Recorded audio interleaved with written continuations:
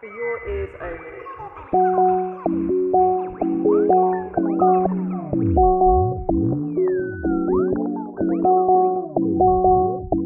Hello, I'm Martin Spinelli, welcoming you to a special episode of For Your Ears Only. Way back in 2014, Lance Dan and I, Lance is the other voice of For Your Ears Only, and he's also my research partner, we started taking podcasting very seriously as a new medium in its own right. And we spent several years analyzing it as a form, thinking about its unique traits and the special ways that it connects with audiences, and interviewing the smartest podcast makers and thinkers we could find. We ended up writing a book called Podcasting: The Audio Media Revolution, which you can get from Bloomsbury. And with the help of our amazing producers, Jack F. Jewers and Ella Gray Thomas, we created the podcast series that you're listening to right now. In the autumn of 2019, we put on a day of podcast events for the Brighton Digital Festival, which we very creatively also called For Your Ears Only. Hey, if something is working, why mess with it, right? The episode that you're listening to now is the recording of the key moments of that day. And on it, you're going to hear a panel discussion with Fiona Sturgis, who writes a podcast column for the Financial Times here in England, Dario Linares, who is principal lecturer in media at the University of Brighton, and also the co-host of the podcasts Cinematologists and New Oral Cultures, and our own Ella Gray Thomas, who has recently been poached by the German audiobook publisher Zebralutions. We're going to talk about some bigger issues in podcasting, like how and why it's become the cultural phenomenon that it has, how the money in the podcasting world is shifting and what that means for both creators and listeners, and we'll pitch you some recommendations for some good podcasts. Then Sarah Lee of Plenty Productions leads some more practical Q&A sessions with Todd Jordan of the marketing and media company Brilliant Noise, and with Melita Dennett, who is the producer of the ACCA podcast for the Attenborough Center for Creative Arts. And then we're going to wind things down with a fabulous creative piece called Pod Cutting by the sound artist Paul Nataraj. Podcutting weaves lots of beautiful moments from dozens and dozens of podcasts that we've thought about, written about, and loved and hated in recent years, with little fragments of Vox material that Paul collected on the day from both participants and audience members. The whole thing was really a big launch party for this series and for our book, Podcasting: The Audio Media Revolution. So here it is, the For Your Ears Only podcasting day recorded at Lighthouse in Brighton for the Brighton Digital Festival on October 15th, 2019.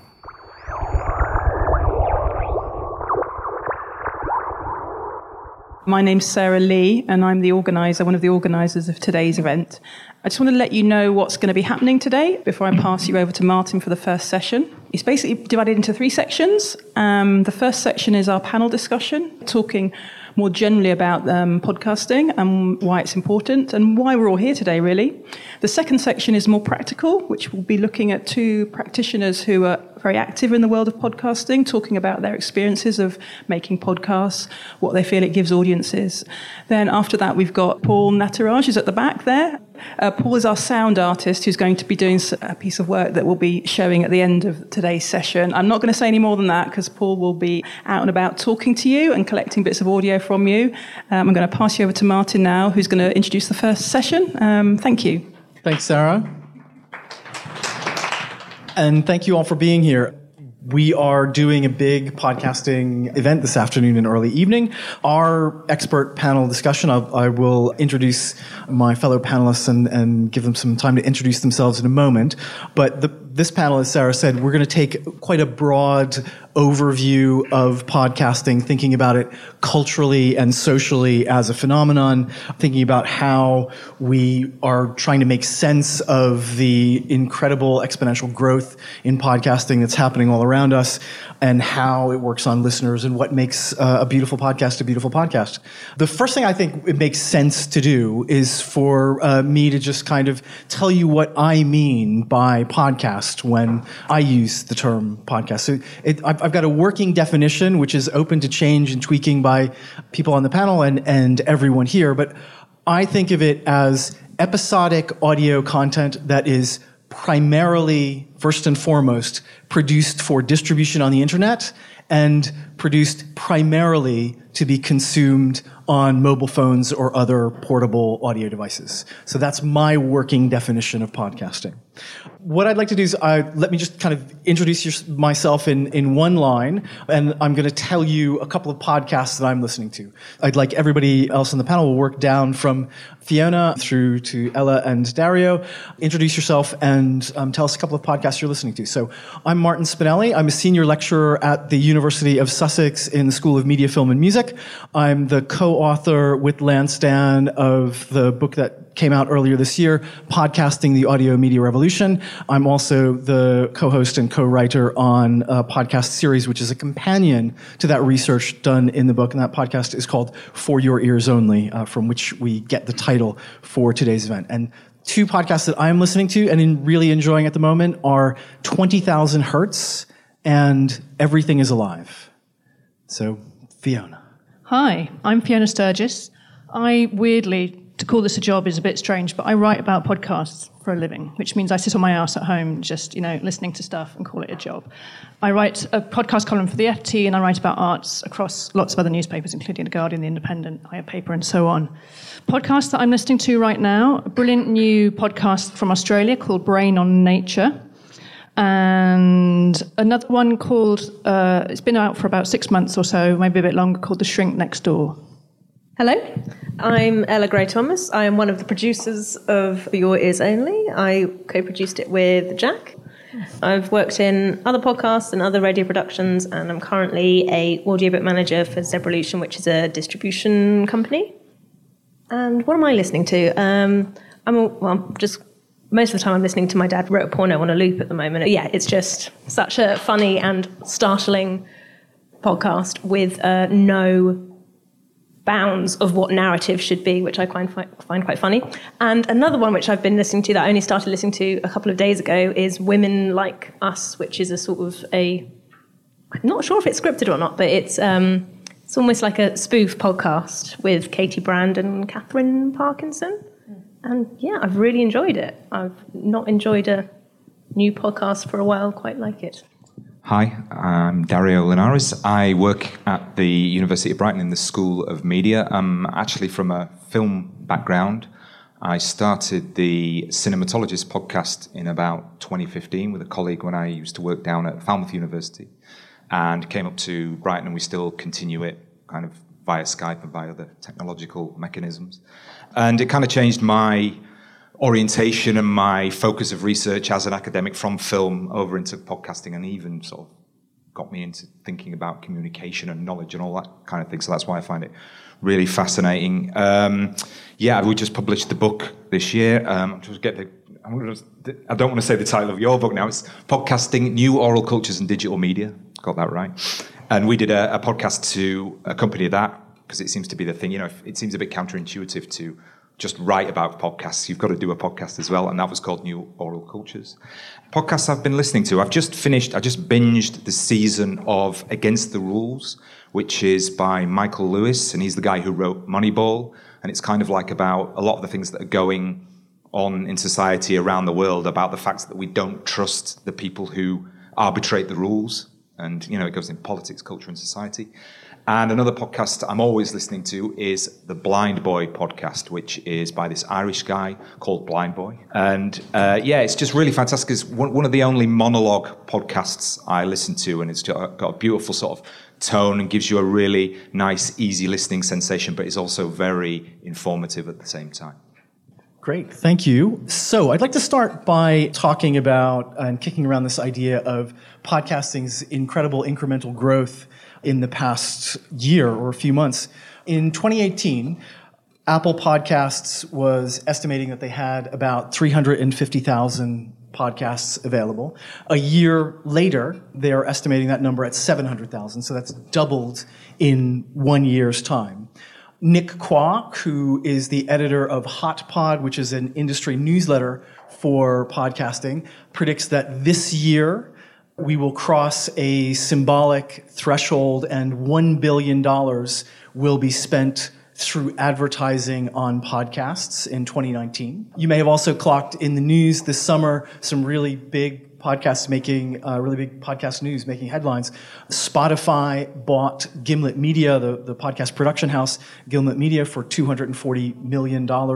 And Luminary, a paywall podcast, launched in August with $100 million of venture capital behind it. So things are booming incredibly at the moment. So I'd just like to ask everyone on the panel, and please just chip in and let's make it as conversational as possible. What do you all make of this runaway growth in podcasting? What might it mean, and how significant is it? And how might it have implications for the typical podcast listener?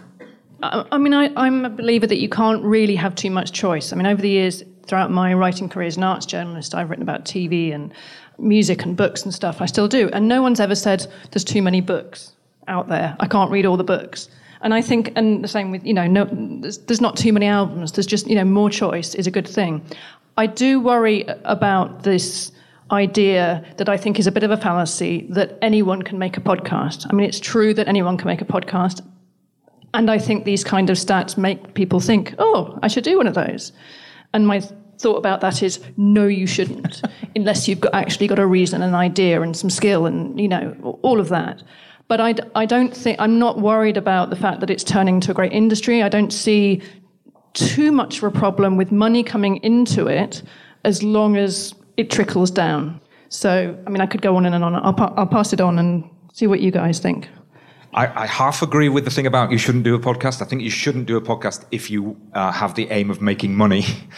You know what I mean? I think anybody can do a podcast, and if the reasoning is behind it because you have a special interest, completely niche that no one else is going to do, and it's for your own motivation, or it's related to, I mean, like for myself, when I started podcasting, it's attached to my academic life and interest rather than, because I know that the stuff that I make is not going to be commercially viable, and it's not aimed for that. I think I'm just talking about the idea that it's easy, that you can just switch on your iPhone and you have a podcast. No, I agree with that. It's very labor intensive, and I spend more of my time doing podcast editing, I think, than doing university admin, but that's another story. I think the question of the consolidation or commercialization of podcasting, the phase that it's moving into now, is very much corporations trying to find ways to monetize, because they do see the numbers of certain podcasts and how much downloads, and trying to figure out, where the value of this product is, and gatekeeping is the kind of next logical step of that commercialization process.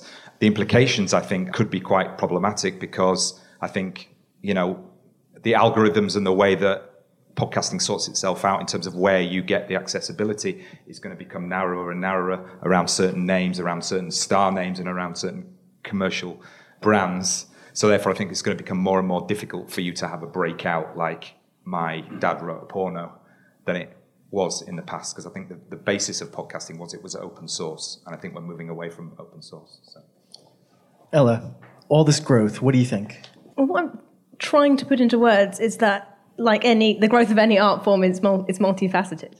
But it's good that people with money are interested in making it more financially viable, as a system. But coming back to what Fiona was saying, is that there has seemed to be a huge number of people who've kind of gone, podcasting, that's a thing that I should do. And then they just give it a go. And it's actually an idea that it's not even just native to podcasting. It's sort of anything on the internet. With social media, YouTube, people just go, I'll just make a thing, and then I'll put it on the internet, and then everyone sees it, and then I'm a huge success. And then they do it, and they go, oh, no, actually, it's really, really difficult. There's a lot of stuff on the internet.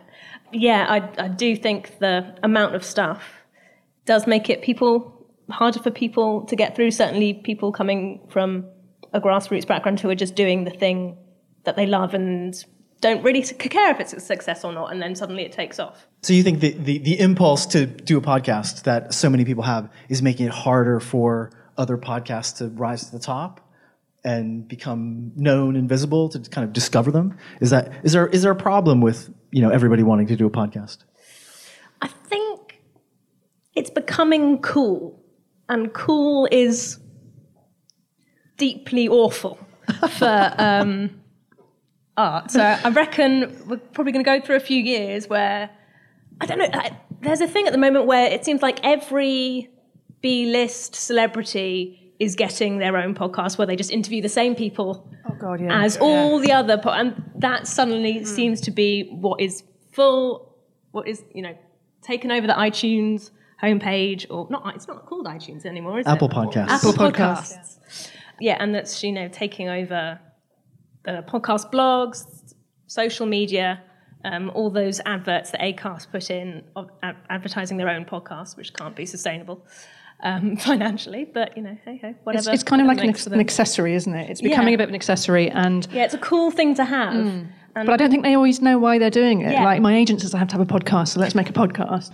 And you just think, well, as you point out, they're all very similar in format, and as you say, the same names going round and round and round. So I get press releases from people making podcasts, or PR people pushing podcasts all the time, and it is the same. British podcasts particularly, it's the same sort of 40 or 50 celebrity mates all talking about the same shit, and it's just really tedious. So maybe we need a ban on B-list celebrities doing podcasts, but everybody even else A-list is celebrities. Everyone else is open cool. playing field. A-lists are fine. If Angelina Jolie wants to make a podcast, I'm fine with that. Dario, you mentioned it earlier. It is so much easier now to put out a podcast than it used to be. You can sign up for an account in 30 seconds on Anchor FM and be making a podcast that is pushed out to aggregators with very little effort.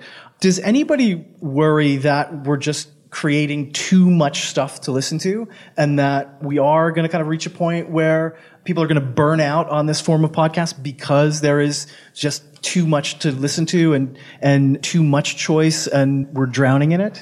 Well, I don't think that's specifically a problem for podcasting. I think that's just cultural products generally. I mean, I forget what the quote was, but it was something along the lines of Netflix's main enemy is sleep. And I think that we're all in this age now, we're all trying to manage our relationship to the media that we consume. I mean, sometimes I do feel like my life is just swapping from one screen to another. And, that sense of presence. And I think sometimes if you going through the process of curating your own cultural world is like a labor that we have to all go through now. And when you get it right, I think it's great because you do feel like you're engaged and you do feel like you're getting the right amount, but you're inside and outside of it. You're not being bombarded. But then, sometimes it's just completely overwhelming. So let's talk about the sound of podcasting for a moment and the cultural experience of podcasting for a moment. How is podcasting distinct and different from other forms of audio that came before it? I think the classic word is intimacy, isn't it? It's the way you listen to a podcast is just you and the voices in your head, which makes it sound a bit crazy, but you know what I mean. It's partly about that intimacy, and it's partly about the decisions you make before you listen to a podcast. What I'm still being asked by a lot of people when talking about podcasts, well, what is the difference between podcasting and radio? Well, radio, there's a small number of people at Broadcasting House who have decided what's going to be on the schedule, and you may or may not tune into that. And radio can be like kind of wallpaper, like background. Whereas podcasting, you're making an active decision. What do I want to listen to today? Do I want a piece of narrative, journalistic, documentary making? Do I want a fiction podcast? Do I just want, B-list celebrities wittering on about nothing?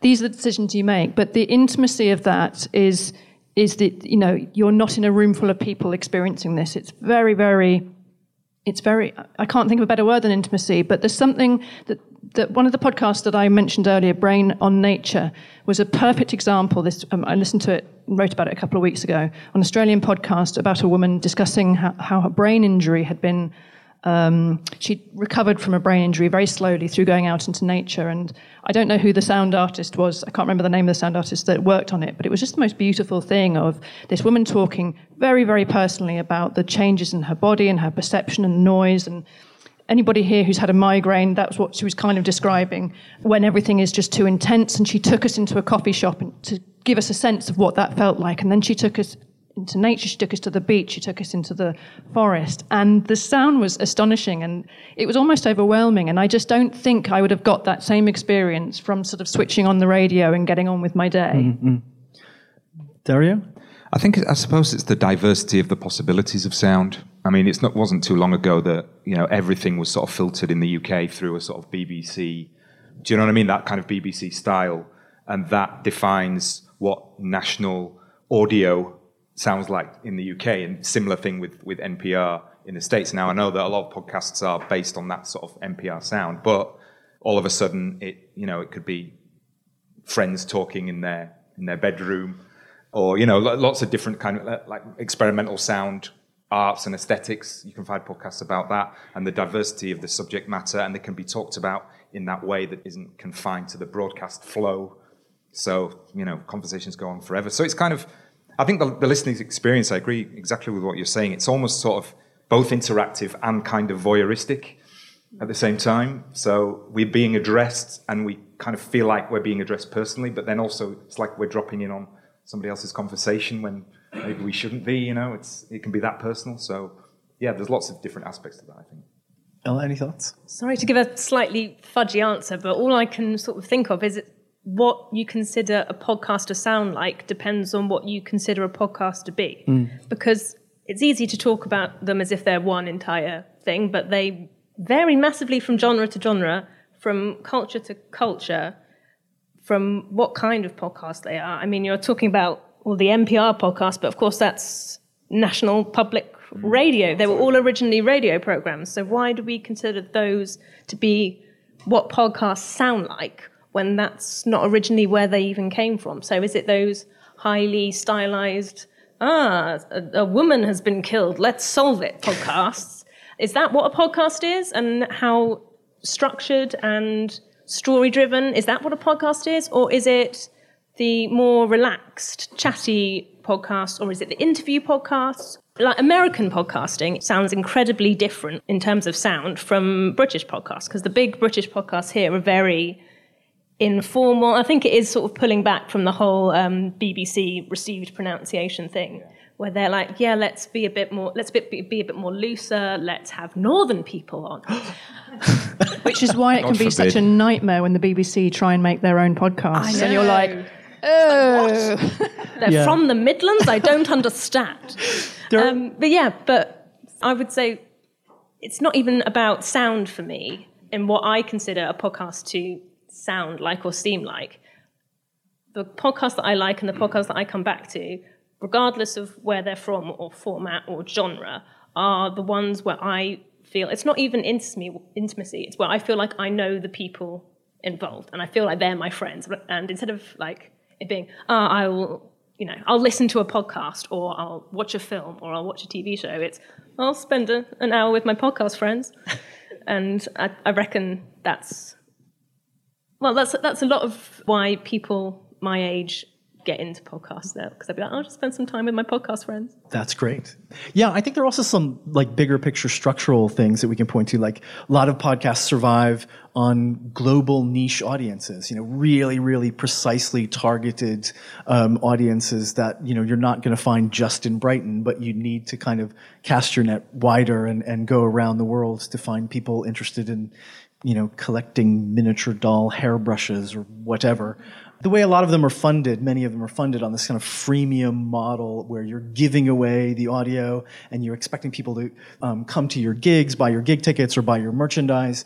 There's some of those kind of larger structural things, which I think mark podcasting is distinct and different from a lot of other audio content. And this kind of connection back to how they're funded and how people engage with them commercially is the next sort of thing that I want to talk about. Have any of you or anybody in the audience ever been to the Podcast Movement Conference in the US? This is this annual conference that is massive. 3,000, 4,000 people go to a big conference venue. I went to the one in Chicago a few years ago. Last year's was in Orlando. Most of them are there. And there's this sort of cult-like feeling around this big conference.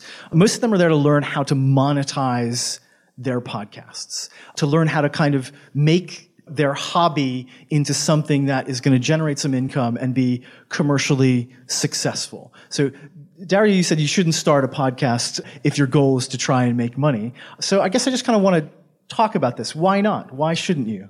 Well, I meant that if you're getting into podcasting with the aim of making money, that's very, very difficult to start from scratch and say that's where I'm going to end up. I think it's fine if you start a podcast and you're not worrying about that. Is the kind of distinction I would make. I don't know. It's really hard for me to answer that question because I don't have a monetized podcast at all. You know what I mean? You don't have a financial brain. No, I don't. And I've got a privileged position that actually I have a job that pays me, and I can do this kind of on the side. So it's difficult for me to know what to say about that. I mean, I know the market is very different in America than it is here. Just the possibilities of monetization in that market is a lot broader. I think we're all going through this problem of how do we monetize the internet again more broadly. So, the internet is set up, and when you go back to iTunes, when that was set up, it was end-to-end encrypted. Steve Jobs is really the father of how podcasting developed, because he didn't put the facility to monetize the content. He was only interested in selling more iPods, as it was at the time. So that created podcasting in the way that it developed early on. And now people are trying to find a way to solve that, to go back to kind of monetization and commercialization. That's the way I see it. Ella? Ooh, money. Is it a problem? Yeah. Well, of course it's a problem, but it's a problem for the entirety of the arts industry. It's not just a issue specific to podcasting.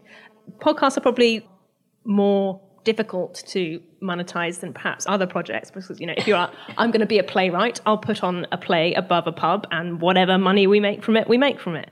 But in podcasting, you've got to do a lot of work for free before you then can even start to think about getting any of the money back.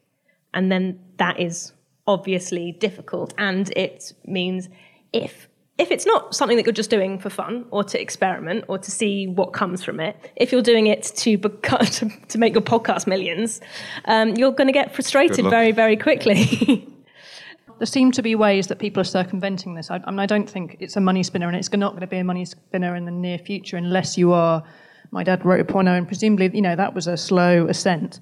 But there are other ways to... there are two sort of points here. In this country, I think a podcast is...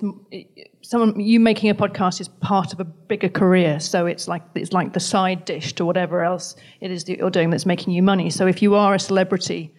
Coming back to these idiots, but if you are a celebrity and you're trying to build your profile and you've got a load of mates who are similarly not very famous, then yes, you bring them all on, and yes, this is just something I'm doing. But it can be, if you're part of a media operation. For instance, the FT, I'm freelance by the way, so I'm not trying to flog you the FT, but the FT does, newspapers, massive struggle, but the FT does do a lot of podcasts on the side, and it's part of the sort of vast media portfolio that the FT has, so it can afford to do it. But you wouldn't, that's the only way really it's sustainable. But if you look at other people in other professions, comedians all have podcasts now, but they're also out on the road doing their gigs. My Dad Wrote a Porno have merchandise, they have live shows, they fill up the album. Also Albert all have Hall, entirely separate careers. They do, and they haven't given up their careers. Yeah. They haven't given up their jobs because they say that they don't, if they gave it their full attention, the whole thing would probably crumble. But they do fill up massive, I was going to say stadiums, that's not true, but, small arenas now. And a lot of, the London Podcast Festival, that in itself is a real money spinner. If you can transfer your podcast to the stage or into merchandise, then it's looking a bit better for podcasts in this country which don't have that sort of financial grounding. And just to say as well, it's like, then you get people like David Tennant who starts a podcast who doesn't really need to, but it's probably just another revenue stream for him because he will get advertisers. So I think like that relationship between advertising and podcasting, both in terms of how it does generate economic possibilities, but also whether podcasting that has advertising in it just then sounds like commercial radio again. So dovetailing into this, or expanding this kind of idea of monetization and money a bit further. So there's two things that I'd like to just kick around for a minute. So one is branded content podcasting. Lots of production houses, like Gimlet, for example, have an arm where they're producing, Gimlet produces .Future, which is a Microsoft branded content podcast. So that's one way of generating money if you're a producer producing podcasts for a big company that's going to pay you. The other thing that I want to talk about is paywall podcasting, because over the summer I mentioned in the first question, Luminary launched to much fanfare with $100 million behind it, 100% subscription service for podcasts, and they collected some very, very beautiful, well-made podcasts like Love and Radio, brought it under the Luminary umbrella, found some other celebrities like Conan O'Brien and Trevor Noah to be podcast hosts for them. They've done this off the back of a bunch of really high-profile, big paywall failures. Audible Originals, that has been virtually wound down to nothing in recent months. Wondery has tried a paywall. Panoply have tried a paywall. Slate has tried a paywall. All of them have failed. What do you make of paywall podcasting? Is it the future? I don't think it's necessarily a bad idea, but the difficulty is putting... what's the idiom I'm looking for? But it's about putting everything back in the box after it's already out. So if you had one platform for all podcasts and it was £10 a month, yeah, I'd pay that. I'll get all my podcasts from that one place. That does make me slightly nervous. So it make one company very, very powerful. But so we've got all of these, however many podcasts you said at the beginning, that are already on the internet for free. 700,000. And there's probably some more already by the time you did your opening speech. But so the incentive is, with all that stuff out there, why then go to another paywalled app? No, it's difficult. Yeah, I mean, I wouldn't do it, and I love podcasts because it's like that doesn't seem like a useful use of my money. Yeah, I'm exactly the same.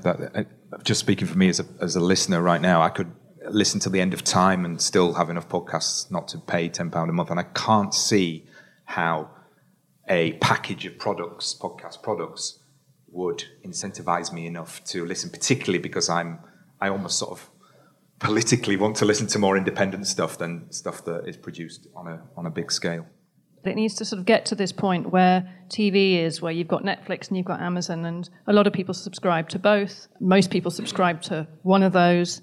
And I don't know about you, but the thought that, is it called Apple? There's a new Apple one coming out, isn't there? TV network. Apple TV, yeah. Is it called Apple TV? Yeah.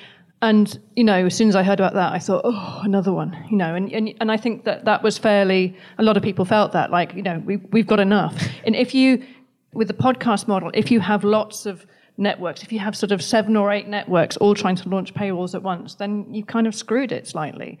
It's a similar thing that's proving extremely problematic to newspapers at the moment. The Times and the FT and the Telegraph now has paywalls, but the Guardian doesn't, so everyone's going to the Guardian. And it's a constant sort of agonising, how do we make this work? Do you go for maximum traffic and advertising, or do you go for a more sort of niche, smaller audience who will pay their subscription? And no one's quite nailed it yet. I think TV has almost nailed it, but that's going to change because Apple's going to stride in there, and then there'll be more, and then, we'll be back to square one again. So basically I'm saying I don't know in a very long-winded sort of way. Okay. So if I can come back quickly to talking about Netflix and Prime, as you say, it's like, that's like £10 each, and that's all my TV. Brilliant. Including the license fee, obviously. I don't not pay the license fee. But that monopoly, which is probably bad but also quite useful in terms of the admin of our entertainment lives, is already on the verge of being dismantled, because Disney's going to start theirs, NBC are going to start their own service, BBC are going to start their own service. So all of these companies are already saying that they're going to pull all of their content from those big, easy channels. Well, I say channels, like, what a... Platforms. Yeah. What an analog term that I used at a digital event. And already I've kind of thought, that's going to be a lot of stuff that I've got to... How do I pick what I subscribe to? It crashes the whole model, doesn't it? And everyone's shooting themselves about to shoot themselves in the foot. It's a huge. I think it's a really important phenomenon, maybe the most important phenomenon of this particular moment in time for podcasting, is this idea of platformization. So, BBC Sounds is a great example. They've pulled in all of the BBC audio content under the umbrella of BBC Sounds. Previously, you used to be able to find it in different places. And what was once this open public commons, if you will, is now being sort of cordoned off into all of these little private fiefdoms. And I don't really know what to make of that as a listener. I don't want to have to subscribe to 10 different things or even look in 10 different places. I want to go to Stitcher or Audio Boom or Apple Podcasts and find everything I want. I don't want to faff around with other platforms. We could be entering into a sort of 2-tier system where there are, the sort of big mainstream podcasts, star podcasts, and then independent outside podcasts, which in a way, I mean, it's slightly different, but the film industry and TV sort of have gone through these kind of reorganizations of structure around economic logic. And I think we're kind of, I'm not saying I know what's going to happen, but I think we're in that phase right now. But maybe it could actually be quite a good thing for independent podcasters if they were to get their act together, and if there was one paywall podcast service where all of the big podcasts went, all the big commercial ones, all the B-list celebrities asking their friends questions. And if all of those were, cornered off, and then here's all the other people who get crowded out, the creative space, maybe it could work out quite well for them. But then again, they'd get successful, and then they'd have to run off to the... There'd be the harvesting from the creative space very quickly, wouldn't there? And then we'd just be left with the people but that's exactly what happens in cinema, You all mentioned TV, so let's just kind of put that in a podcast context. Welcome to Night Vale a few months ago signed a TV deal. Welcome to Night Vale is a very famous, long-running, trippy, surreal podcast where all conspiracy theories are real. They've just signed a TV deal. I thought that was quite a lot. Didn't they sign that a few years ago and nothing's happened with it? It hasn't happened yet. I think they signed it at the end of 2018 or the beginning of 2019. It's been a while. Nothing has happened yet. Other people like Alex Bloomberg from Gimlet has produced Homecoming, but also Alex Inc. So are any of you worried that the podcasting space, similar to what you were just suggesting, Ella, is going to become a sort of creative sandbox from which TV production companies are just going to poach talent, that people are going to kind of try stuff out and then disappear from the podcast scene? Yeah, I think that's already happening. I think that because it's cheaper to make a podcast series than it is to shoot one pilot. And I think that it's a great way as well for testing out ideas and testing out the story without investing all of that money that obviously TV requires.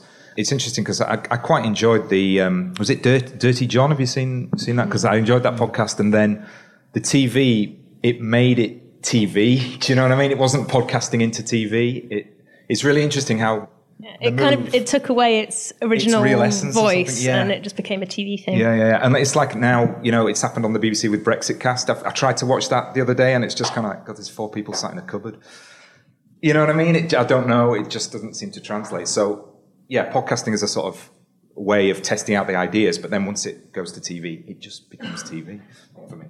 It just doesn't bother me in the slightest. I like that TV is, looking a bit further. Actually, it can do the world of podcasting an enormous amount of good because it gives podcasting a good rep.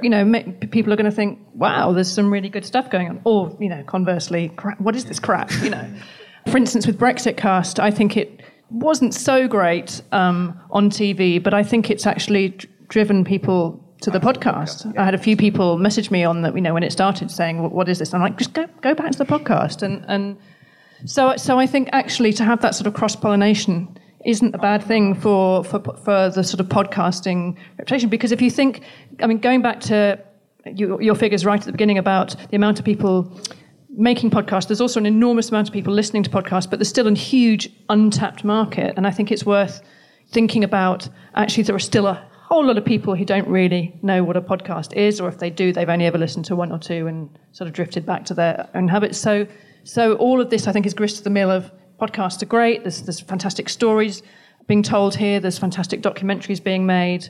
Look at what we're doing. So I see it as quite positive on that front. I'm not really bothered by it either because I think they're two totally different animals. I think what works in podcast is distinctive. It connects up with a lot of the characteristics you were talking about: intimacy, authenticity, familiarity, companionship, all of those things.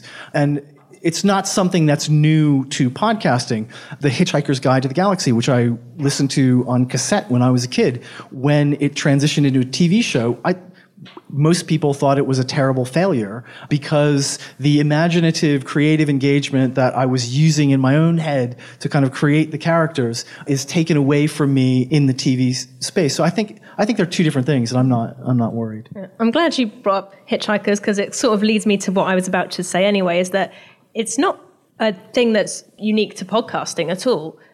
Some of the best things on TV or in film or in culture started small, either in the theatre and then became a big movie, or on radio, like Hitchhiker's Guide to the Galaxy. Like pretty much all big, certainly comedies on the TV started off as a Radio 4 series. There's League of Gentlemen, there's Mighty Boosh. This is my topic of expertise. Why can I not think of more shows? But it's what people do. It's how people hone their craft. They do something that is cheap and where they may not get a huge amount of attention, But it can work quite well, because if something doesn't go well, then it's fine. No one spotted it.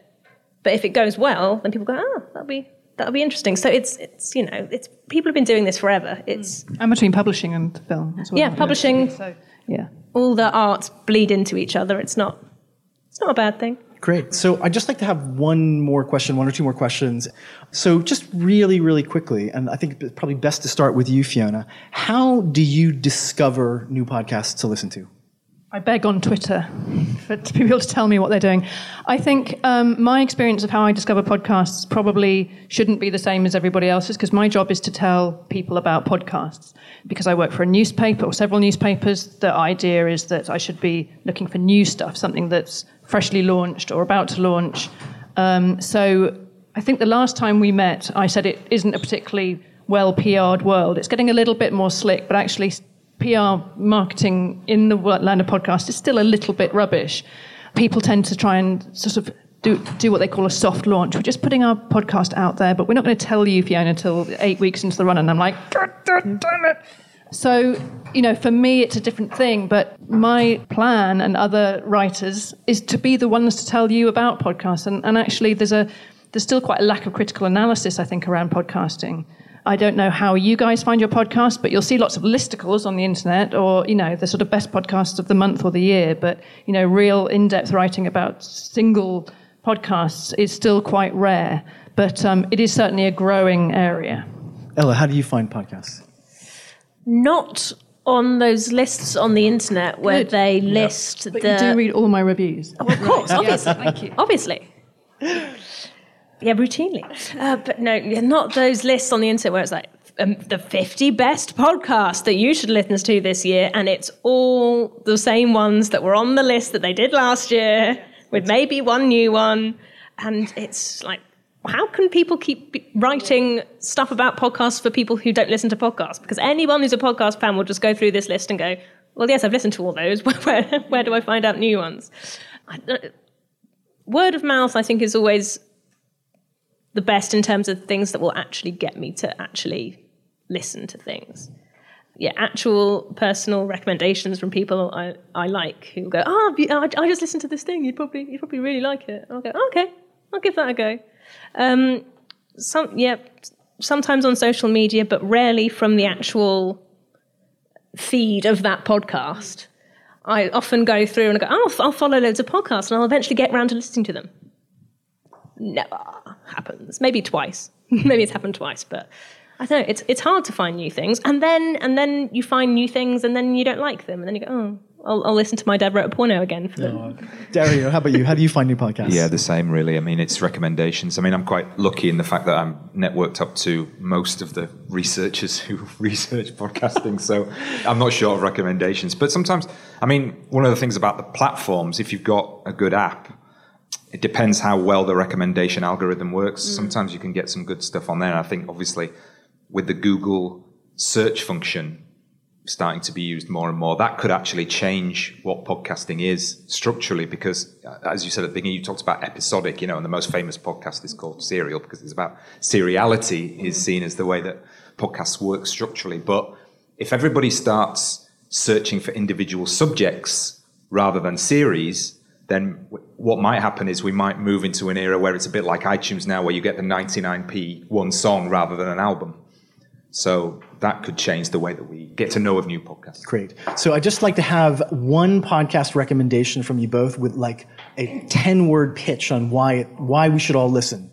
So I really love a podcast called Heavyweight with Jonathan Goldstein, which is sort of like time travel therapy. I'll leave it at that. That's so mean, because you've had time to prepare with your 10 words, haven't you? I can't do it in 10 words. I emailed it to you weeks ago. Yes, you did, but I thought about it then, but not since then. Have you heard George's podcast, which is a question, but also is the name of his podcast? Has anyone heard George's podcast? I mean, it's George the Poet is the host. It is an adventure in fiction, in music, in politics, and beautiful sound design. And I could go on, but I won't. Carry on. Okay, I'm going to recommend something called The Parapod, which is a chatcast by comedians chatting, but it's really good. So therefore, I have to tell you about it. It's two comedians, one of which is a part-time comedian who is a handyman the rest of the week, is absolutely convinced that ghosts are real, all conspiracies are real, and he's a massive fan of Erasure and has massive outbursts of rage. And it's really well produced, and it's one of those instances of no one would write this because they would think it was stupid. Okay. Sorry to interrupt, but that's classic podcasting, isn't it? Like, Yeah. I'm a podcaster who is a handyman for the rest of the time. That's how it works, people. Yeah, it's true. I must say the other host is a full-time writer and comedian, and he edits and produces it to make it really good. I think they record it for like 3 hours, and then it's only like 45 minutes long. They do actually do their work to make it good, but it's actually very funny.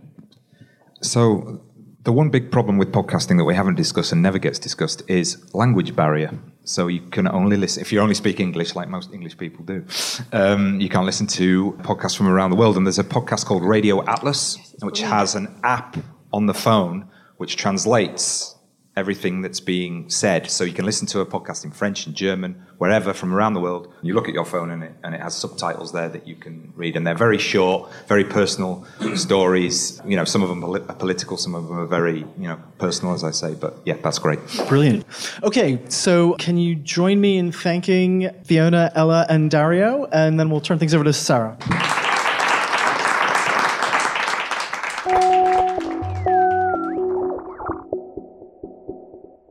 Hello, I hope you're enjoying what you're hearing. You're listening to a special episode of For Your Ears Only, a live recording of a podcasting day that we put together for the Brighton Digital Festival in October of 2019. And we could not have done it without the support of Arts Council England, Bloomsbury Publishing, the British Academy, the University of Sussex, and the University of Brighton. Thanks for spending your time with us. Now back to the party.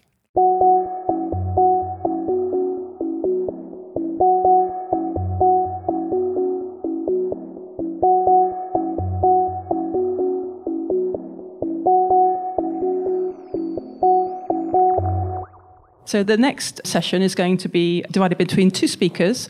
We're fortunate enough to have Todd Jordan from Brilliant Noise, who's going to speak to us first. He's going to talk about some of the issues that he felt he wanted to raise. And then the second speaker will be Melita Dennett, who will be talking about her experience of working as the podcaster in residence at ACCA, which, if anyone doesn't know, is the Attenborough Centre for Creative Arts. And that section was very much about how do cultural organisations get the benefit of podcasting? What can they do? How can that enable them to connect to different audiences in a way that other medium don't do? So that's what we're going to be doing in this section. So without further ado, I shall pass you over to Todd Jordan from Brilliant Noise, who's going to talk to you about podcast, cash, and the elephant in the room. Okay, over to you, Todd. Who am I? I work for a consultancy called Brilliant Noise. I'm a senior creative consultant. I'm involved with a lot of new media for big brands and storytelling as an expertise. But I also do a lot of work with podcasts, podcasting for clients, podcasting for myself, and I also organise the Brighton Podcast Meetup. And I am here to talk about money. Money. So whenever I hear people talk about podcasting, especially when they're either really new to it and just about to think about how to get into it, or they've been doing it for a little while and it's kind of going okay, and they think that maybe I could make a go of this podcasting thing, and they're sort of starting to think, well, now what? Sooner or later, money always kind of is the big topic that comes up. It's the elephant in the room. So I thought I'd spend 10 minutes or so chatting about money, which I know is super dull. I'll try and be less dull. Right, so to begin with one question. Who is the richest person in America today? Does anybody know the answer? Close. No, it's Doug. Doug has recently started making a podcast about DuckTales in his bedroom. He uses cushions as a temporary sound baffler. He's only put out 3 episodes so far, and the 3rd episode is an apology for being late with the original 3rd episode. But Doug has already been able to afford 2 houses, he can quit his job, and he's hired somebody else to do the podcast for him, all as a result of starting this one podcast in his bedroom. Everybody wants to be like Doug. That is why everybody gets into podcasting, because of how much money you can make so very, very easily. It's quite hard to be like Doug. We can't all be podcast millionaires overnight with 3 episodes. I run the Brighton Podcast Meetup, as established. That's Ollie Catchpole, who's sat over there at the moment, talking at one of the recent ones. And over and over and over again, the questions that come up at these events, whenever we have the Q&As, are how can I be like Doug? When will my show be profitable? When can I go full-time? Exactly how much money do podcasters earn? When do I get the cash? And it's just such a weird question, and I don't understand why anybody thinks that you can get into podcasting and make loads of money, but they do. I'm sorry if some of you think this and I'm disillusioning you, but it's just super weird. I don't know. Why are you so weird? Don't be like that. The best that you can get, rather than cash, is we get a lot of free pizza and beer at the Brighton Podcast Meetup, so please do come along at the next one. It's all generously provided by Brilliant Noise. I had to include that slide, otherwise they would fire me. So, you can make some money from podcasting if you really want to, but maybe you shouldn't. Maybe that's a bad idea. I'm here to talk about how you can do it if you want, but why maybe you shouldn't. Because a podcast can be profitable, for sure, but your podcast probably won't be. But I think that's fine. I don't think it's a big problem. But that's not to say that you don't deserve something for your hard work. So, what I'm going to do is I'm going to look at 4 big ways that podcasters are generating money. I'm going to look at the pros and the cons, and it's going to be quite dull and money-centered. Sorry, but it won't last very long, and then I'll sit down. So, way number 1, you can sell ads. Way number 2, sell merch. Way number 3, sell content. And way number 4 is sell yourself. So these are the 4 ways. There might be a hypothetical 5th way. Scientists have yet to prove it. But before I dive in, I'm going to go a little bit more detail on them. I want to quote the author David Foster Wallace, as all good presentations do. There's a very infamous David Foster Wallace speech where he tells a story about 2 fish swimming along in the ocean. They meet a 3rd fish, and the fish says, "Oh, isn't the water lovely today?" And then they go on their way, and 2 fish say to each other, "What's water?" My point is that this stuff is water. You know it. You already know it. You just don't spend probably much time thinking about it because you already know it. So don't expect any huge revelations. This is all stuff that you know. But just I thought, hey, maybe we'll just spend a little bit of time thinking about it, thinking about the water. So we're going to get into the water. Number 1, selling ads. Among you that already have podcasts, how many of you currently sell ads? I would love to know. Oh my God, that's 0 people. That's awesome. That is the correct amount of people. None of you should sell ads. It's awful. That's not true. But I did want to get into how it works. So it is obviously the most common model that you'll come across for how people make money from their podcasts. The way it generally works is that advertisers will pay something which is called a CPM. That stands for cost per mille. That is a dollar amount per 1,000 listens that an episode gets in the first 30 days of its release. So a bit of maths to get into the example. One, Lore, the podcast Lore. I don't know if anyone listens to Aaron Mankey's storytelling and folklore podcast, Lore. His cost per mille, which I know because I met him at a bar in Chicago and he told me when he was drunk, is $10. So let's say that he gets 50,000 listens per episode. That's a guess. He didn't tell me that. Within the first 30 days. That would be a good number to expect for a podcast as popular as Aaron Mankey's Lore is. So the maths on that is 50,000 listens in the first 30 days, and it's CPM of $10. So what that equals is $500 per ad per episode. Now, Lore, he runs an ad at the start of the episode, and a start at the end, and he puts out 1 episode per week. So what that means is that I've been able to calculate that Aaron Mankey brings in around $52,000 per year from his podcast, just from running the ads. Very roughly speaking, that's about the same as what a postman or a postal worker earns on average in America.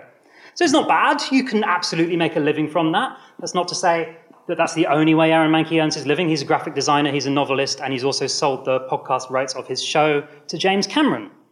So he's doing absolutely fine. But $52,000 a year for boshing a couple of ads on your show, that's fine. Yes, sure, why not? I'll take that. as long as you can keep it up, because the problem is if you publish one episode that gets slightly less listens in the first 30 days, then your CPM might be halved genuinely overnight. It can just happen because it's all done by an algorithm. Or if you miss a week, or if you overrun with the content that you need to tell and suddenly have to cut an ad, it really, really has a huge knock-on effect, and it can be very, very stressful. So the pros of selling ads are, it can be really big money, but it does also equal big pressure. And if this were to become the sole means of your income, if you don't manage to sell the movie rights to James Cameron, then you're going to have some sleepless nights, which is an excellent time to talk to you about Casper mattresses. Let me tell you, folks, that these mattresses are comfortable, affordable, and they come in a plastic fit box that is so small you will not believe. Hooray for Casper mattresses. Okay. Number 2 is selling merch. This is a less bad idea, but it also comes with a few different caveats and pros and cons. So we are talking T-shirts, we are talking mugs, we are talking hats for cats and small dogs. I even know someone who has their own brand of condoms to support their podcast. It's super weird. So if you have a half-decent logo and your audience like what you do, then the chances are that someone somewhere will want to buy something with your logo on it. And you don't even really need to advertise this. You can just mention it on your podcast, which is free advertising for yourself, doesn't cost you anything. That's fine. As long as you can deal with the outlay of the initial raw goods and you don't mind having a box full of T-shirts in your garage, then you should be fine, as long as you do it right. I do know another podcaster who bought the T-shirts first, then recorded his first episode, and then found out that there was a hugely successful podcast with the same name as his one. Oh dear, oh dear. So definitely don't be like that guy. Do your research. Maybe wait until you've been going, I don't know, a year, maybe, before you think about getting a hat for a cat or a small dog or something like that. But essentially, it can work as long as you've got the right sort of podcast for this. It needs to be something that's slightly lighthearted, can't be too serious, and you need to have a logo that people would actually want to wear, maybe. So yeah, selling merch. Pros, pretty low effort, doesn't take much on your part. Cons, it can be unreliable. You can end up with a load of condoms in your garage. The third one is selling content. This is the sort of sophisticated aunt to selling merch. This is the idea that if people already like the podcast that you're making, if they like the thing that you do, why not give them more of that thing that you do, but ask them for money? So it can mean running a Patreon, subscription services, where you have sort of subscribers and supporters. Quite often they end up with early access to episodes, or they might get exclusive extra content, all the things that were cut from those episodes. Or they might get bonus seasons. I believe Within the Wires publish an extra season every summer and winter equinox that only their subscribers get access to, which is great because it means if you have enough of an audience for people to like what you do, then why wouldn't a percentage of them be happy to pay for more of that thing? It's kind of win-win.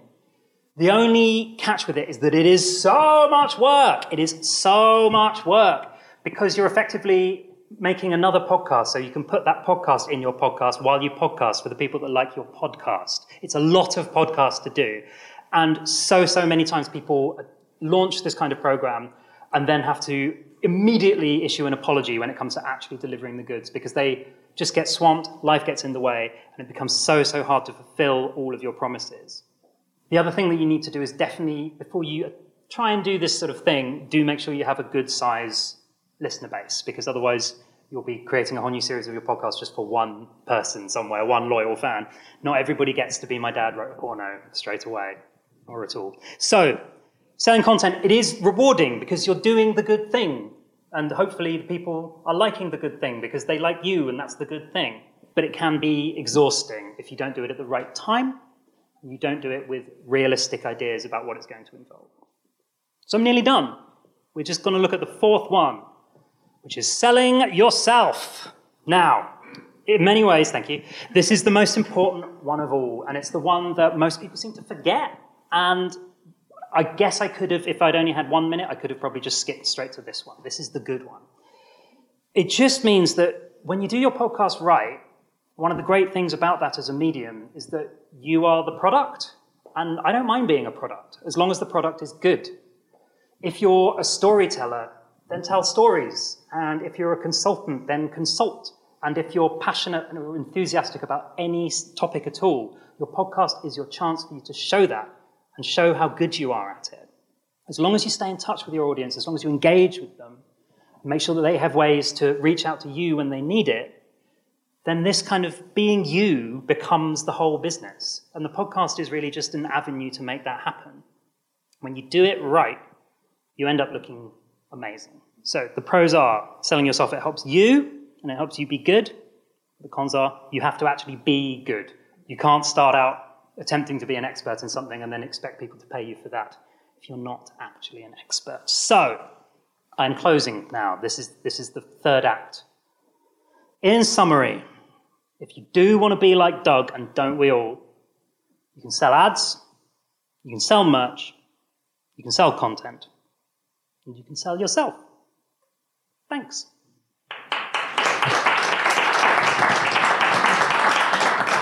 Shall I sit down now? Am I sitting down now? Okay, I'm sitting down now. Be prepared. Brace yourselves. Those 4 examples that you gave, Todd, I got the sense from you that selling yourself was the one that you felt was the most effective. Is that a correct hunch, would you say? You get the most for your money with that one. I suppose that in order to make actual walking around money from your podcast, you would probably have to make such a specific type of podcast that I really just don't think it would be fun for 99.9% of people, because that's kind of missing the whole point of the medium, is that it's supposed to be about self-expression, Dad. So if you find a way to correctly sell yourself, then even though you may get a fraction of what that money was, you're not really having to do any work for that money. You're doing something that you would have wanted to do anyway, and that's free money. So it's about having a sense of what you want to sell, which is yourself and what it is that you wish to offer. That's what I would say. Brilliant. Well, Todd, thank you very much for that. So could we all thank Todd Jordan for his excellent presentation there?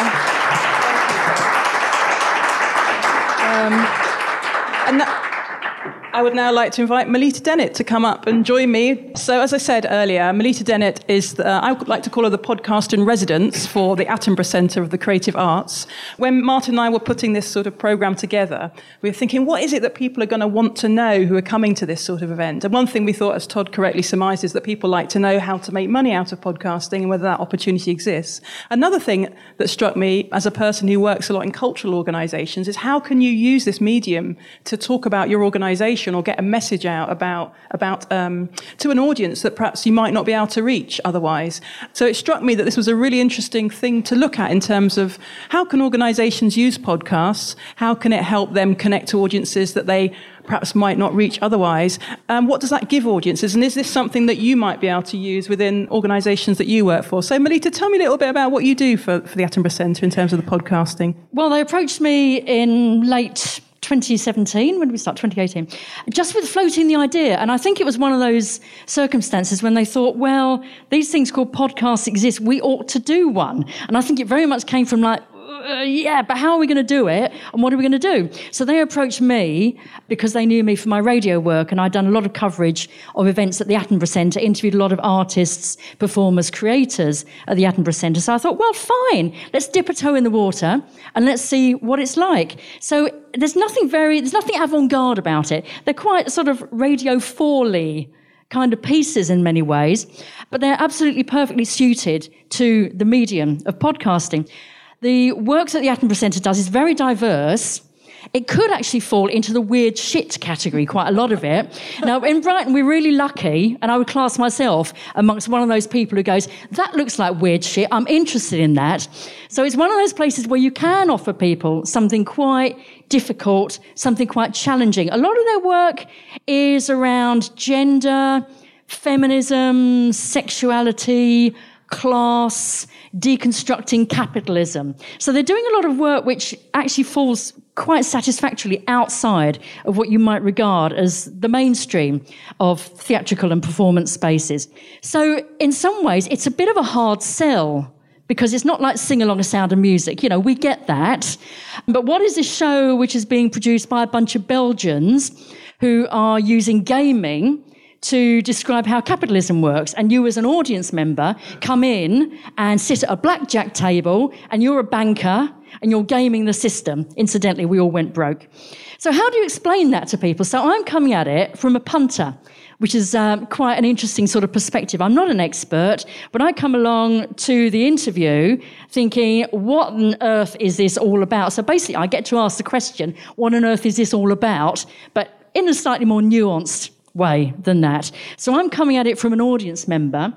The Attenborough Centre used to be the Gardner Arts Centre, and I used to go there in the 80s and 90s, and it introduced me to a lot of art forms. So I have a great love for the place. So, I don't have to sell it. I don't feel uncomfortable about selling it as a venue because I like it. I go there as a punter. I like the space. It's got a fantastic auditorium in it. I like the flexibility. I like what they're doing. And I like the way that they are not shy about asking very challenging questions about where we are in society. So it's not something I have to kind of, grit my teeth and clench my buttocks to talk about. So it's been very successful. It's seasonal. So there's a spring season, there's an autumn season, a spring season. So they do 2 seasons a year. So it's quiet over the summer because it's tied to the University of Sussex. So we're now in our 4th season. So I'm just prepping the first of our podcasts for this season.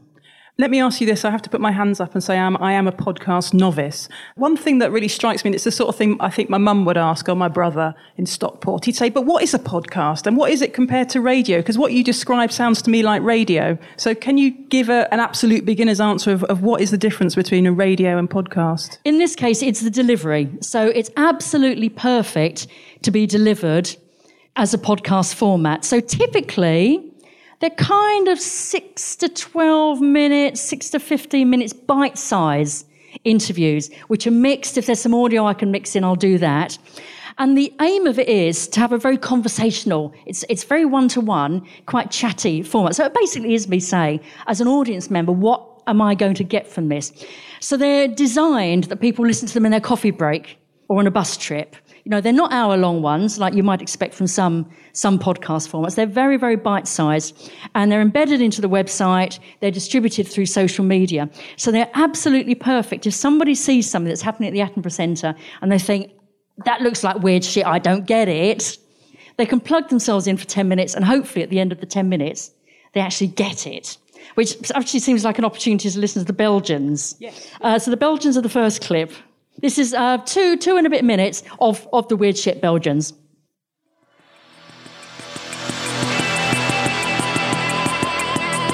My name is Angelo Tijns. I am a writer and an actor and a part of the artistic core of the Belgian company called Ontroerend Goed. We've been doing this for over 15 years, and we make theatre shows both for the bigger stage and interactive work.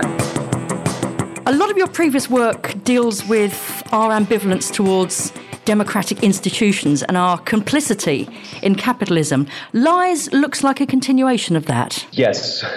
Let's say that we don't do fiction. We try and grasp the world as it is, and that's basically impossible. So if you divide it into smaller pieces, whether that's climate change or indeed like a democratic deficit, or in this case, capitalism. We're not against that system because, to be honest, we don't have a better one. But it's a very, very flawed system and it needs change. And the only way to get there is to at least start and understand the system. So you're a part of the system, whether you like it or not. It would have been easy and cynical to make a show where we pretended to be bankers and dressed up in fancy second-hand grey suits, pretending to be snorting cocaine out of each other's whatever, and show people how bad bankers are. But it's too cliche and it's too easy. But there's a force in art, whether it's movies and especially theatre, because it's about people doing something in front of other people at that moment. And that's a force of empathy, where instead of showing you the 1% and showing you how bad they are and how none of them have morals and all that kind of crap, we put you as a visitor in the seat of the 1%. And we take you on that journey of how capitalism evolved, and we give you the same choices. Because, like I said, with that empathy, we believe that we can actually talk about the system and not just about a few bad people somewhere in a glass or concrete building. Audiences sometimes do feel a little nervous when they're asked to be a part of this. Tell me more about how the audience interacts with the piece. We do not like interactive theatre, because very often it's just a way to mask the laziness of the theatre makers. As in, we don't know what to do here, let's get some people on stage and make them dance. That's not how we work. We bring the audience in and we divide them around a lot of beautiful custom-made, almost blackjack-like wooden tables. There's one actor or croupier or guide for each table, and each table has 7 visitors. So you'll be there with probably 6 strangers, and immediately you'll become a bank, and you'll be, I was going to say playing, because it is actually playing, because you're a part of a theatre show, and you're playing a game. And that's basically all you need to do. It has to be pleasant for a 14-year-old teenager who basically doesn't know anything about banks and all that kind of stuff. And we've played the show, I think, over 200 times already in the last few years. So really what that illustrates is when you get something on radio, quite often you get an idiot's guide to a subject, so it's explained to you as if you've never heard of this subject before, and it's done in quite shallow terms. So doing the podcast makes an assumption that as a listener, you're already engaged to a certain extent with this subject. And you can kind of launch straight into it because, if someone's interested in some kind of Belgian piece about capitalism, their headspace is already in Belgium and capitalism. So also what I want to do with the podcast is to give the audience members a feel for what to expect, because that audience participation thing, especially for British people, absolutely terrified of the concept of audience participation. Oh my God, I've got to stand up on stage and I've got to be gaming the system as a banker. So it's a kind of gentle way of leading people in to a what can I expect, really, which is, so as a podcast, they've chosen to listen. You can also, the language there was fairly light, but the nature of podcasts is because you're listening personally and you're not like to be listening with children around. You can talk about bankers snorting cocaine off of their whatevers, and, you can use stronger language than you might normally expect to find as well. So it's one of the great strengths of it, that sort of intimate listen, has been said before, but assuming a certain level of your audience as they come to the podcast. I mean, what strikes me listening to that, Melita, is it's about almost bringing Radio 4 to your organisation, so it gives you that space to explore. It's probably just because I'm a bit Radio 4-y, that's all, probably. But it gives you a space to explore an issue in depth, which might be quite difficult to do otherwise. I'm really interested as a former radio producer in the medium and the intimacy and the space it gives you to explore issues. Why don't more organisations do this, use this medium? Why aren't more people doing it, was my question. Yeah, I mean, some of the subjects that we've touched on with performers, postnatal depression and all sorts of issues around gender and race. And, some very, very personal stories have come through about why people created a particular artwork. And there's, like I said, there's some very challenging stuff going on there. I think the reason that more people aren't doing it is what's been said earlier. It's easy. Yeah, it's easy because you've got the technology to hand, but it's bloody difficult as well because it takes time. It takes thought, it takes planning. So, you have to do all your research, you have to work your questions out, you have to pin down the person you're going to be interviewing, you have to edit it, you have to mix it, you have to make sure it works, you've got all the distribution processes. And the most important thing, I think, as well, that has also been touched on, is actually consistency. So people would expect to have something fairly consistent. So, how many blogs have you ever seen? It's like, hey, this is my first blog post. Like everyone's a blogger. They've done their first blog post. I'm the worst blogger in the world. I do one a year. It's bloody great when I do it, but So it's having that consistency. So with ACCA, people know it's a seasonal thing. They know the ACCA podcasts are going to be starting up if they're already following ACCA. And so it does have that consistency. But, there's a huge variety within that because every single subject matter is different and every approach will be different to the subject at hand.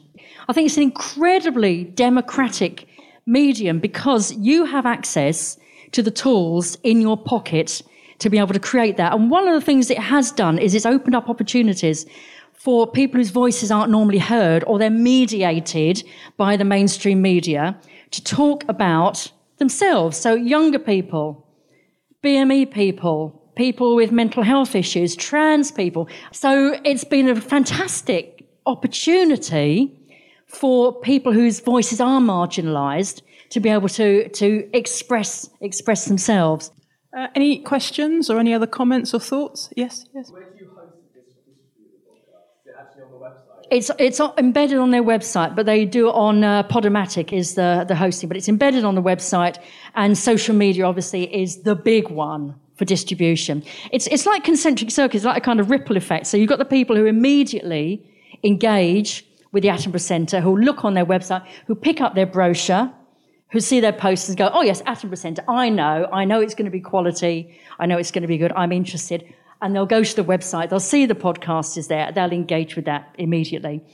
Social media is absolutely valuable. I mean, we are obviously talking geographically to the students at the University of Sussex and the wider Brighton community, and they get shared around within the university as well. And the feedback I get from the Attenborough Centre is they very much like the relationships that they have with people. So they have a relationship with the Marlborough Theatre for some of their queer strands.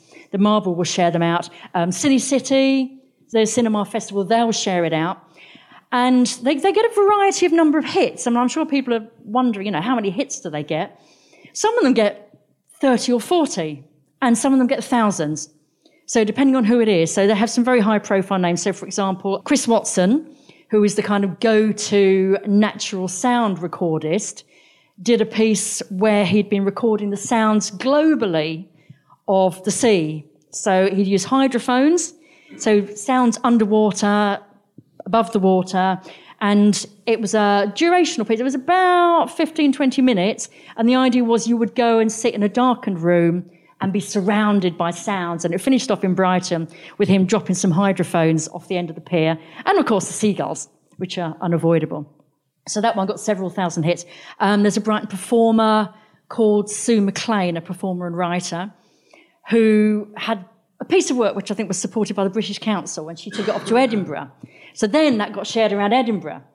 So I think there's a multitude of different audiences. So you've got your local, who you would hope, to fill the bums on seats, and anecdotally it is working for bums on seats, which I'm really pleased about, otherwise I'd be out of a job. And then you've got it positioning the Attenborough Centre on a national platform as a place where creative work happens, and people nationally can hear that. And obviously they work with a lot of international artists as well. So it positions them in European terms and in global terms. It's an extra string to their bow, really. And there is that thing as well of people say that you have to tell people 3 times about something before it sinks in. So they've got the brochures, they've got the posters, they've got the website, and it's just an extra platform for them to talk about their work and publish what they're doing. One thing that strikes me is going back to Todd's presentation is how you pay for it. And it's obviously the Attenborough Centre has a public subsidy, or it has a marketing budget that's paying for this. It would be quite difficult to generate money for this as an organisation unless you did have that, I suppose. I think it would. I mean, this is part of their marketing budget. So effectively, if it brings in more bums on seats, it pays for itself. So it's in that model, it's the punters who are paying for this because they're bringing the punters in. Doing something like this, what the market for the arts, I don't know. I mean, the answer to a lot of these questions today has been, who knows? I mean, who is actually going to pay for that? I would see it as being, it's the adjunct to what they do. So if people here are running a community organisation, if it gets more people through the door of your community organisation, it gets you more funding, you tick more boxes. So from that point of view, it's an advert, and I'm not going to pretend it's anything other than an advert, because that is what it is. That's great. Well, Melita, thank you very much for your time. Thank you very much, everyone. And very enjoyable.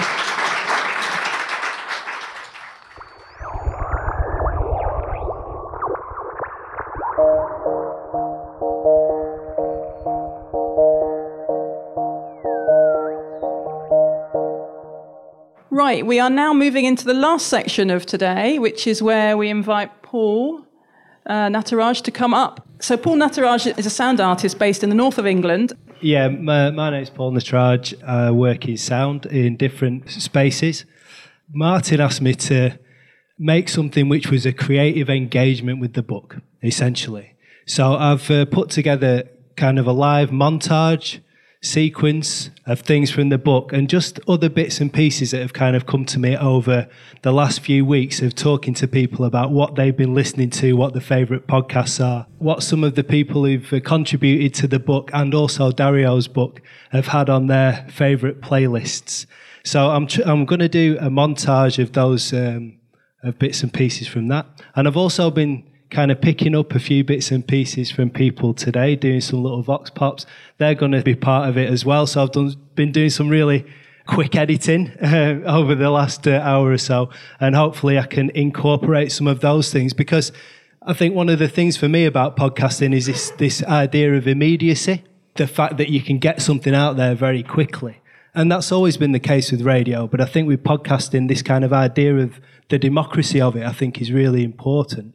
And being able to record something on your phone, go home and edit it, and have a platform for it very quickly. So I wanted to creatively reflect that as best as I could.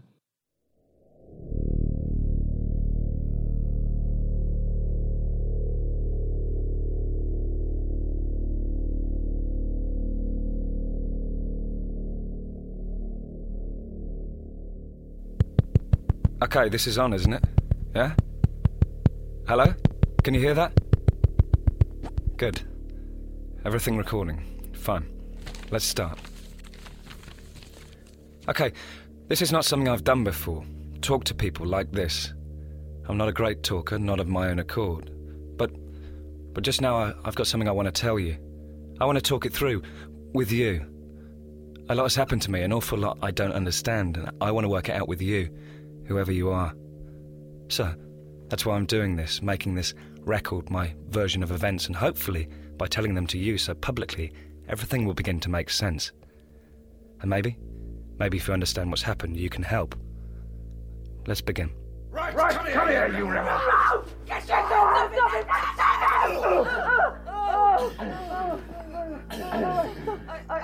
Sorry. Helen, put the knife down. Helen!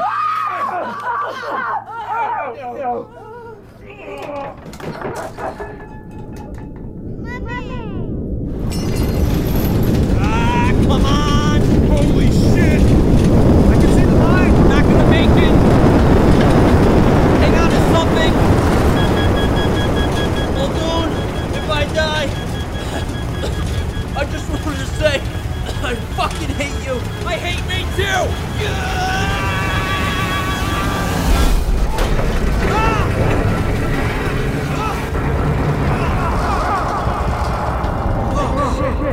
We're down! I tried cheering Carlos up by telling him my favorite science jokes, like two chemists walk into a bar and one tells the bartender, "I'll have an H2O," and the other says, "I'll have an H2O too." And the bartender sighs and says, "It's been a long day, guys." In our room, you could close your eyes and everything was okay. And we had our babies to play with, and everybody was dealing with loneliness, right? So then you have dolls, so you're not alone. And they're really good listeners too. And sometimes they come up with some really good advice. A toothy smile and an intoxicating blink. Then she showed her boobs. That's not acting. Oh, Miss Saint Frostfirst. Have I done something wrong? Complicated, self-contradictory, moral mess who's trying to figure out point of it all is and who he is, and he's capable of telling any lie and betraying anybody, and on it goes. And we're fascinated that because deep down inside we know that's something maybe like us. Is that why we tune in? Oh, we wouldn't tune in from day one if we didn't recognize that.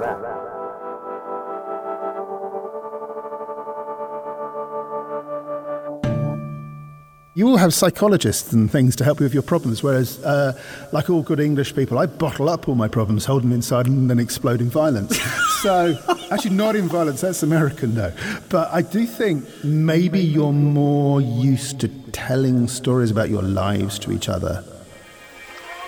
I give them a space in which they can express their views without fear of attack or retaliation or whatever, and allow them to discuss them, and most importantly, have a conversation with them. You don't have to respect what they're saying, but you need to respect their right to say it. I will follow right man to hell and back, because I believe in what he stands for and he believes in what I stand for. A lot of times we don't agree with everything, but at least he respects me to sit down and listen to me, and I'll respect him to sit down and listen to him.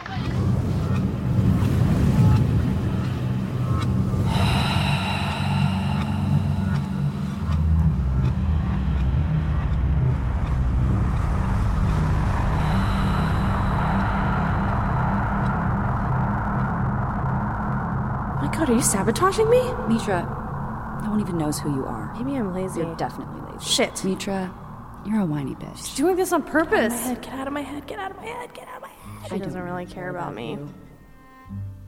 It's like I was still stuck in that kitchen, sweating over the grill, tearing up over my never-ending pile of chopped onions. The tape recorder was running most of the time, so you did become pretty much unaware of it. Mm-hmm. Never fully. Dogs are decided to Tell fight her to in fuck here. off and leave you alone. You're my day. Get out. Out. We have worked some clicker training. It's especially awesome for moments when other communication is difficult, like let's say when your partner's going down on you. Mm-hmm. And you want to communicate when they have hit the perfect spot. Yeah. Okay. So you can click. You can...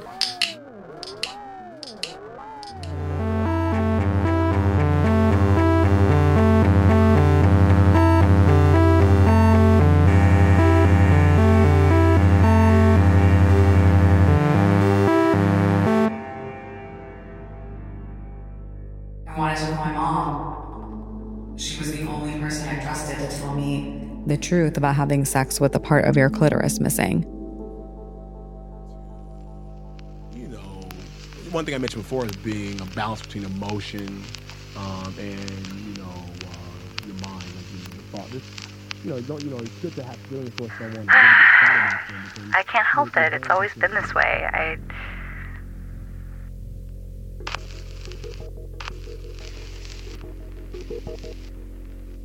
In kindergarten, I got in trouble for asking boys to kiss me on the cheek. My first crush was when I was 6 years old, and I wrote about it in my diary every single day. His name was Wesley Monteith, and I still remember his phone number.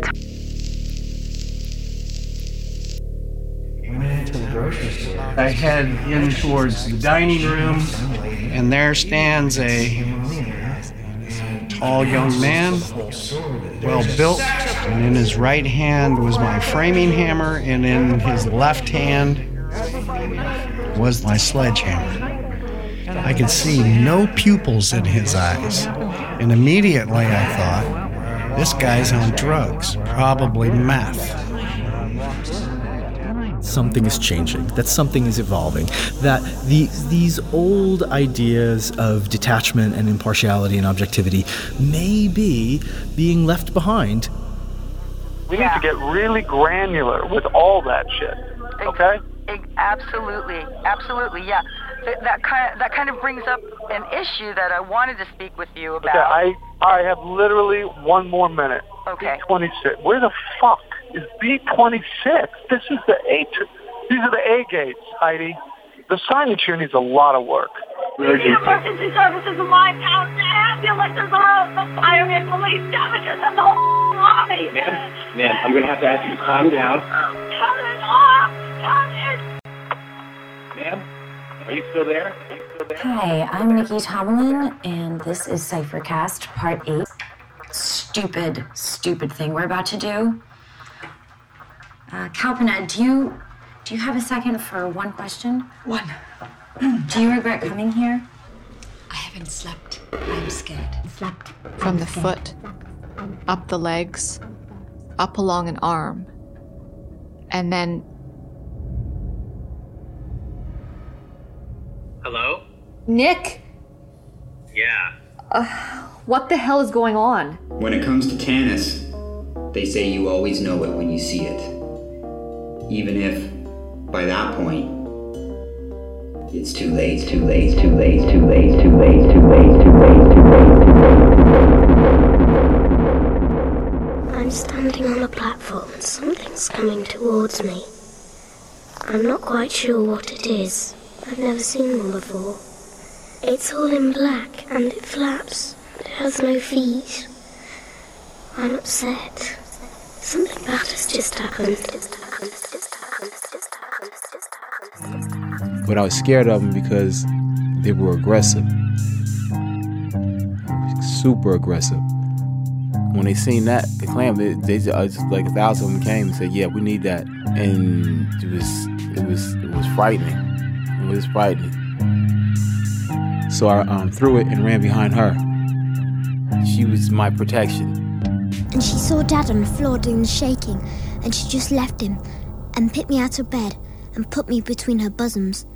And she pressed me there for a long time and kissed the tip of my head. After that, she took me to her room. She said that Dad was overwhelmed and that he was reading of Kierkegaard, which was too bad for him.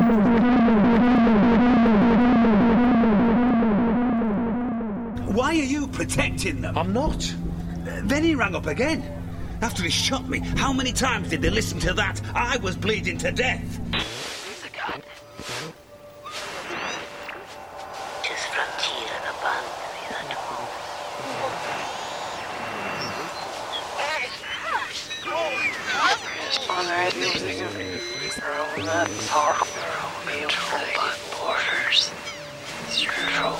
It lasts all night. I'm finding it hard to think clearly.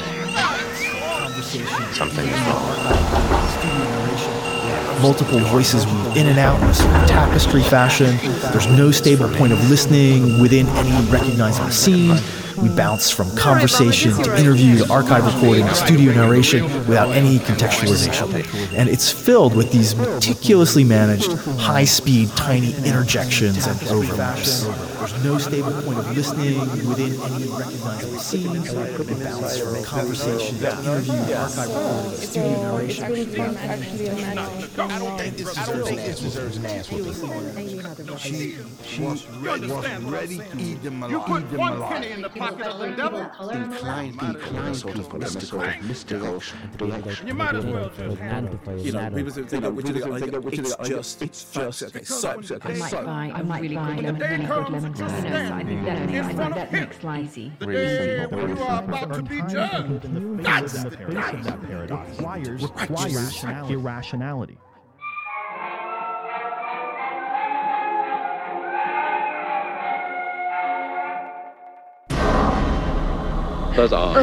Jack. Even death shall not part us. Oh, Jack, don't.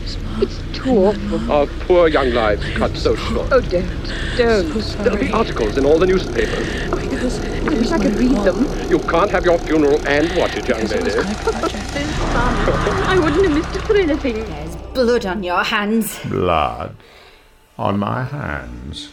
There's blood on all of us. That's the way this world works. A cold smile curls across his lips. Don't you look at me like that. Libby spits in his face. You're killing them, Drea! His eyebrows flicker. Your staff, you work his. You're crushing them! Oh, what a shame. People will ridicule you. You would be bullied all your life by your own family, by your cousins, by your friends, for being 2 shades darker than them, basically.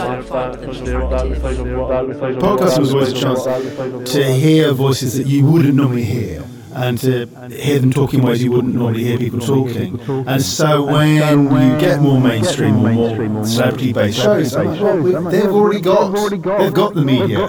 Go back to your place. No! No!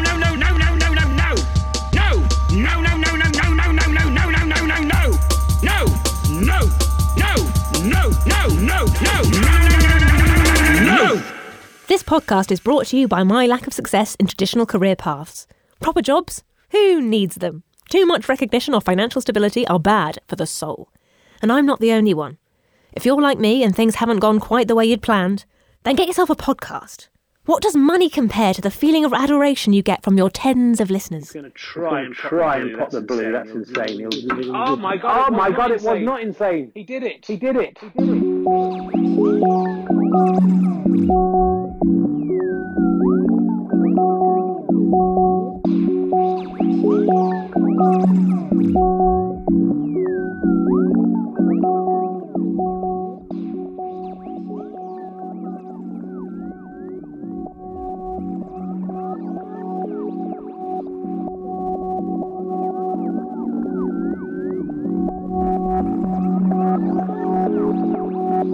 The tall poppy. No. The tall poppy gets cut down. Right. So what happens is, often if you appear confident or you're enjoying yourself, some people think you're full of yourself, you need bringing down a peg or two, and I think that's what she was doing that day. Right. But I remember that was a very difficult period of my life, and I had a fucking point to this which I've forgotten and all. I'm central but also marginal, and I'm in the shadow of whatever phenomenon I'm investigating. But in the book, I'm much more centre stage, and I'm figuring out what I feel about my life and loves. It was a matter of extreme importance to find the true ovaries of the eel. And they came up with this plan. They thought, I know what we're going to do. All we have to do is put out there a reward. Like, if you find the gonads of an eel, you'll get 1,000 ducats. Exactly. You want to talk about seeing some anger? There's a lot of anger being expressed these days, and I just think, man, if I ever said that, those would be those bubble moments where I could end the presidency. If I said these 3 words, it would all be over. And those words are said every day, all day, these days. So no, there's still a double standard. And he's in the cupboard upstairs at the moment at my mum's, but we're going to shatter him. Scatter him. We're going to shatter him. We're going to scatter him at Christmas in his favourite place in the Lake District. Oh, that's nice. Yeah, I think he would love that. Yeah, set him free. What the fuck is this place? This place? This is hell, Lee. This hell. Hell? Why? Because you're dead. Podcast narrative is also really, really beautiful. It's a beautiful thing. And in the hands of some producers, it even becomes transcendent and metaphysical. Those are words that they use to talk about it. Pierre Bourdieu said all reality is a construct. We exist in relation to our social ties. So you'll never understand me without considering where I'm from. The local guys.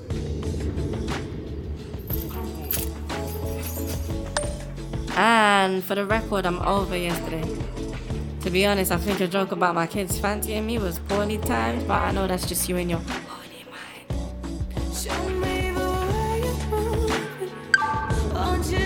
We exist in relation to other guys and girls.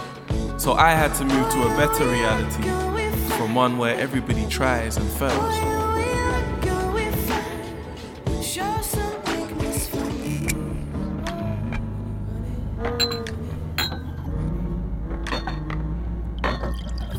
All beings endeavor to persist in their own being. Spinoza said that. I heard about that from a cup of coffee. But on the other hand, I guess on some level I still hope that I will kind of fulfill myself by being consumed, I think that dream is still very much alive. Though if I'm being perfectly honest with you, I do sometimes fear that moment is past. I feel weird saying this, but I could drink you. Right now? Yeah.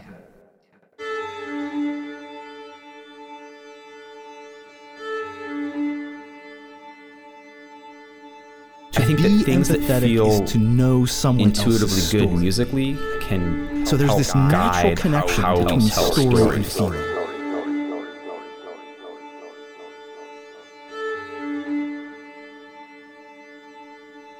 There is no surviving footage of what happens next. and no audio for me to play for you wherever you are right now. And maybe that's for the best. Maybe it should just be silent.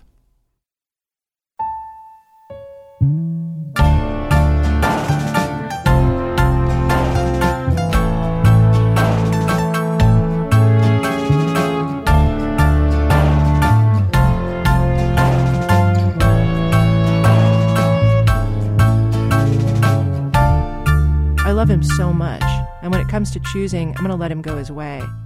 I hate the fact that I'm the cause of his sin. He said that I shouldn't feel like I'm pulling him away from his religion, but hello, that's exactly what I'm doing. I put it to Bill Ritz when I talked to him briefly on the phone. Jay's story kept changing. You were catching the inconsistencies, and he was having to explain them and clean up his story. So what ultimately made you believe him? And then the murder itself. How would he be able to strangle Hay, a tall, strong, athletic girl, quote, remove her body from the car, carry it to the trunk, and place her in there in broad daylight at 2:30 in the afternoon? And the second thing, which you can't miss about Adnan, is that he has giant brown eyes, like a dairy cow. That's what prompts my most idiotic lines of inquiry. Could someone who looks like that really strangle his girlfriend?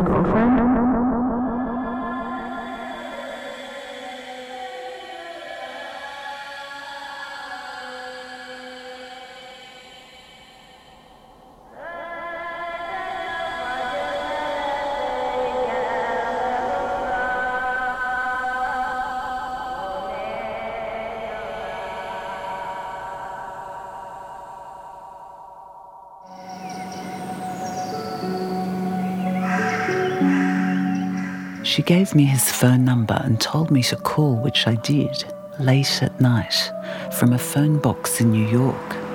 It was important that my voice sounded sexy. I resolved to keep it low and deep. So then she just kind of doubles down and gets louder and louder, and it just starts berating everyone. And really, it's like kind of rebelling against society. That tape, that last tape, it was so much part of the fabric of the family myth. It was quilted into our psyches.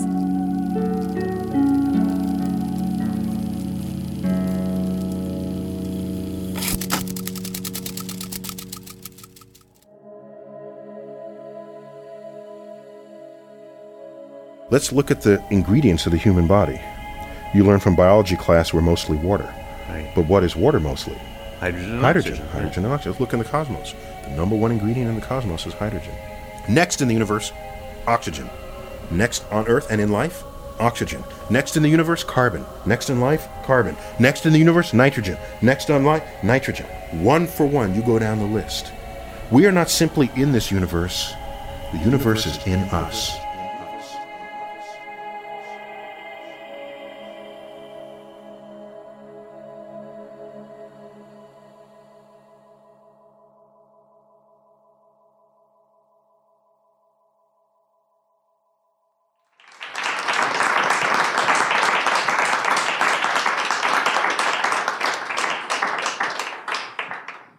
Couple of quick questions, if that's all right. I'm sure you probably, it's a bit like after the football game, you don't want to, you just want to go and finish. But at the beginning, you said that you put this mix together, this piece of sound art, in response to Martin and Lance's book. Yeah. Can you say a little bit more about how that translates into what we've just heard? Well, quite a lot of the samples are pieces that Martin and Lance have written about in the book. So there's elements from Blood Culture there in terms of like some strings. The low drones are the strings from Blood Culture music, like pitched really far down. So I'm kind of just using bits and manipulating them. And also I was kind of really interested in this idea of intimacy that Martin talks about quite a lot in the book. And I think there's one quote from the book that says, podcasting is full frontal. And I think, we've kind of touched upon that as well today with quite a few of the things that people have been talking about, this idea that we can be very personal. And maybe that's part of the appeal. Todd was talking to me before, and he was just talking about this idea that you listen on your own a lot to podcasts. It's not something that you do collectively. And I kind of wanted to reflect that as well, because in building the piece, I was doing it by myself and just kind of going through the book, looking through the book and thinking about ways in which I could take samples which kind of reflected some of the... I mean, the book's amazing in terms of really giving us some clear delineations between the ideas of radio. And I wanted to try and find pieces that really reflected that. And so I threw the Archers in there because I think there is a definite movement between what people have said today, this Radio 4 kind of idea, and what podcasting does in terms of how they approach drama. So I just wanted to throw a few things in and give a reflection of podcasting listening. I hope I did that. I don't know if I did, but...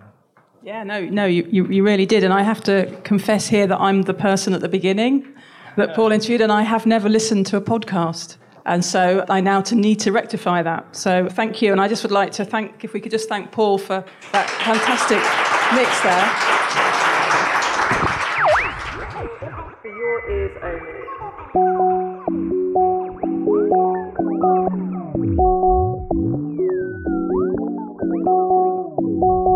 You've been listening to a special episode of the podcast For Your Ears Only, recorded on location at Lighthouse in Brighton as part of a podcasting day that we organized for the Brighton Digital Festival on October 15th, 2019. We hope you enjoyed what you heard, and if you'd like to learn more about the art, craft, culture, economics, and relationships of podcasting, then please listen to the rest of this series and check out our book, Podcasting: The Audio Media Revolution, published by Bloomsbury.